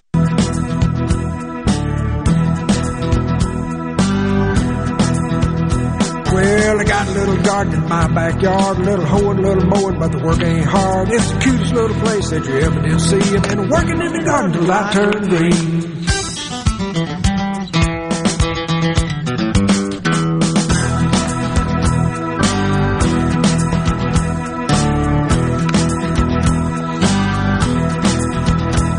I got butterflies, birds, and bees, and heck, I got a compost pile that's up to my neck. I planted strawberries, corn, okra, and beans. I've been working in the garden till I turned green. And that is the Georgia Report from my friend Eddie. Now, you too can record songs. You may or may not make it into the broadcast, but I love hearing them, and thank you for sending them to me. People do. People send me a lot of fun stuff. So, in the category of things we really need, things we should have already known about, what killed the dinosaurs? Well, they want us to believe that it is volcanoes. Now we have a whole new series of suggestions, actually research that's pretty serious. But when you've known everything, when you've known something about something, and then everything changes about that something, sometimes we don't believe it. Sometimes we're the doubters. And that's not a bad thing, But it does help if you pay attention to where the research comes from, because it could very well be true. And in this case, University of California, Santa Barbara, they're pretty obsessed with volcanoes.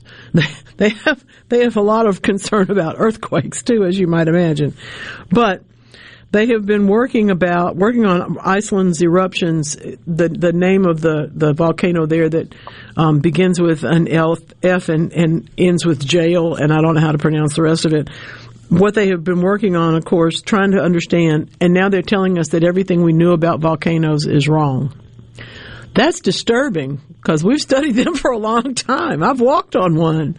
I've been lucky enough to be there when the one in Hawaii was erupting. That's pretty exciting stuff. But if I had known that they didn't know what was happening, I might not have walked out there, because, well, maybe they were wrong, At any rate, I do love this, and publishing in the journal Nature, so it's not something that, you're going to have to discount. This is the real stuff.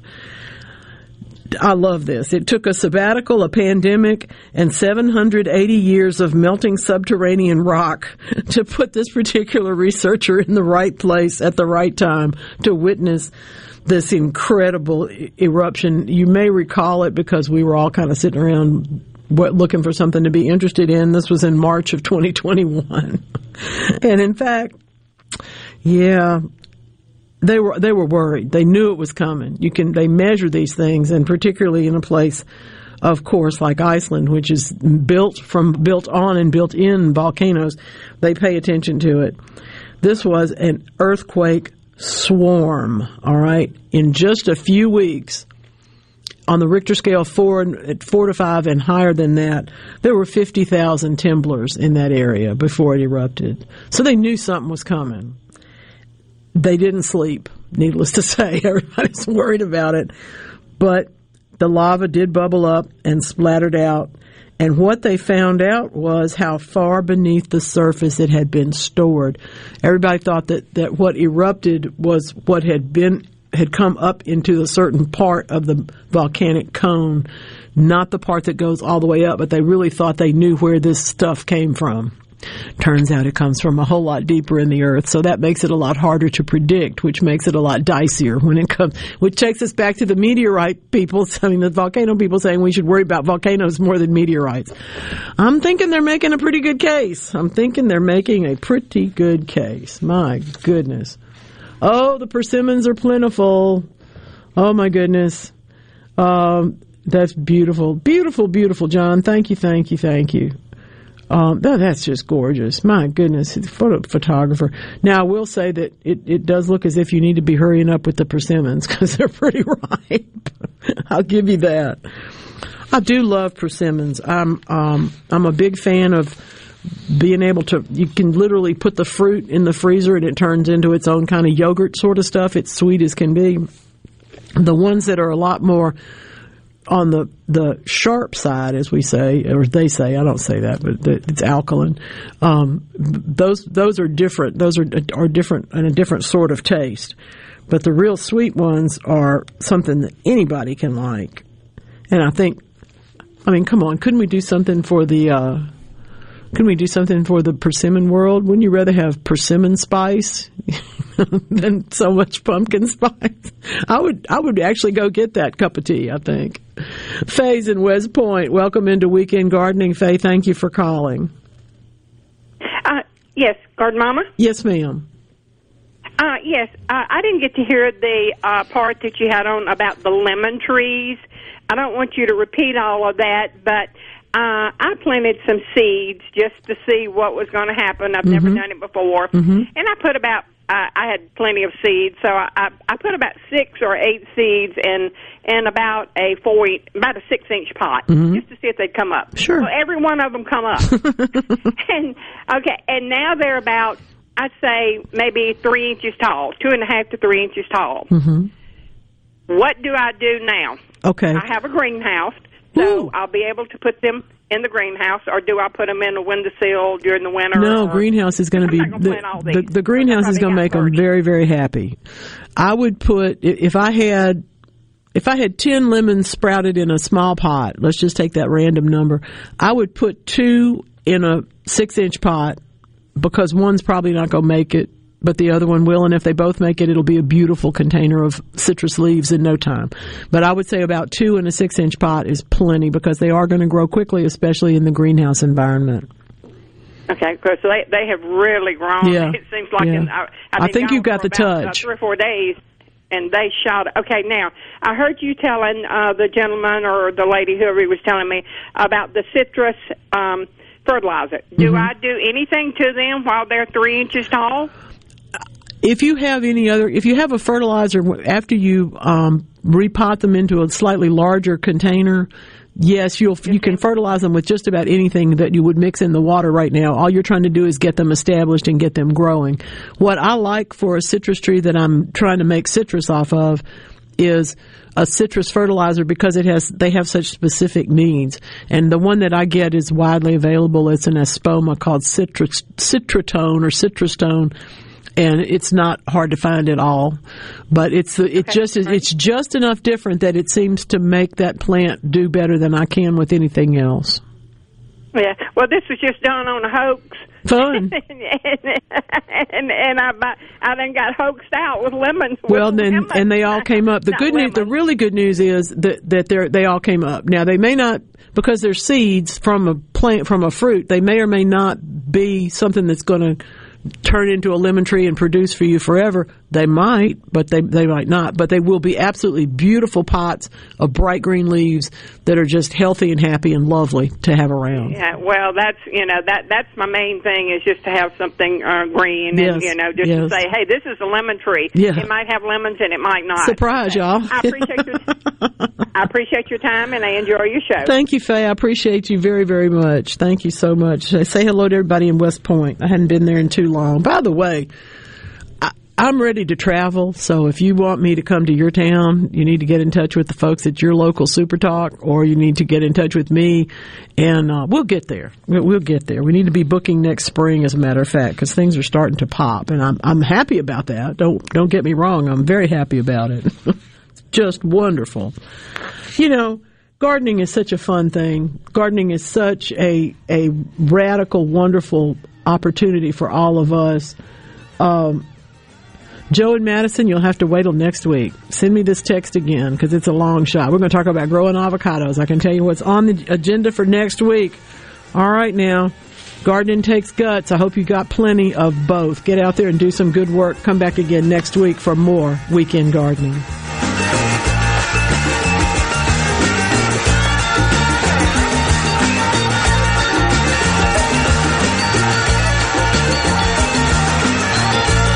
Weekend Gardening with the Garden Mama is a production of TeleSouth Communications.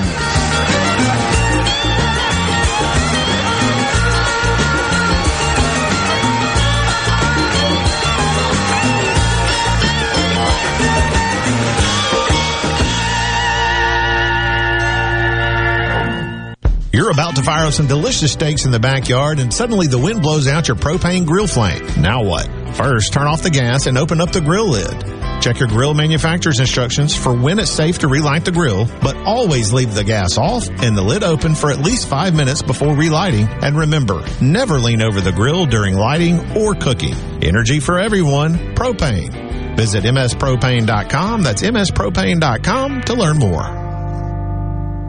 You know that nowadays, most people go online to look at a business before they spend their money. A lot of businesses are losing opportunities to get new customers if they're not online. With the power of SuperTalk Mississippi Media Digital, you can reach potential customers and get more referral and repeat business. The highly trained and trusted team at SuperTalk Mississippi Media Digital is ready to work with you to help your business capitalize on the power of digital marketing. Call 601-991-2305 or go to stmmdigital.com to get started today.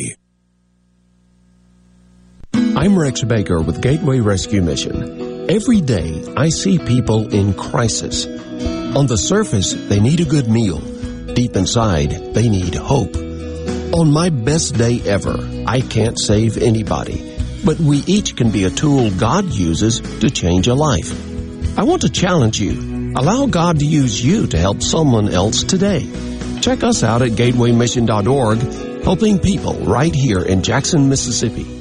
At Fillmore Buick GMC, we strive to make buying your next vehicle easy and take care of you long after you drive off the lot. That means upfront and honest pricing, doing everything we can to make the time you spend in the dealership as short or as long as you need. It means we understand that purchasing a vehicle is more than just a transaction for you. We want you to enjoy the experience as much as we appreciate your business. Find your next Buick, GMC, or pre-owned vehicle at FillmoreBuickGMC.com. Fillmore Buick GMC. You drive everything we do. A SuperTalk Mississippi media production.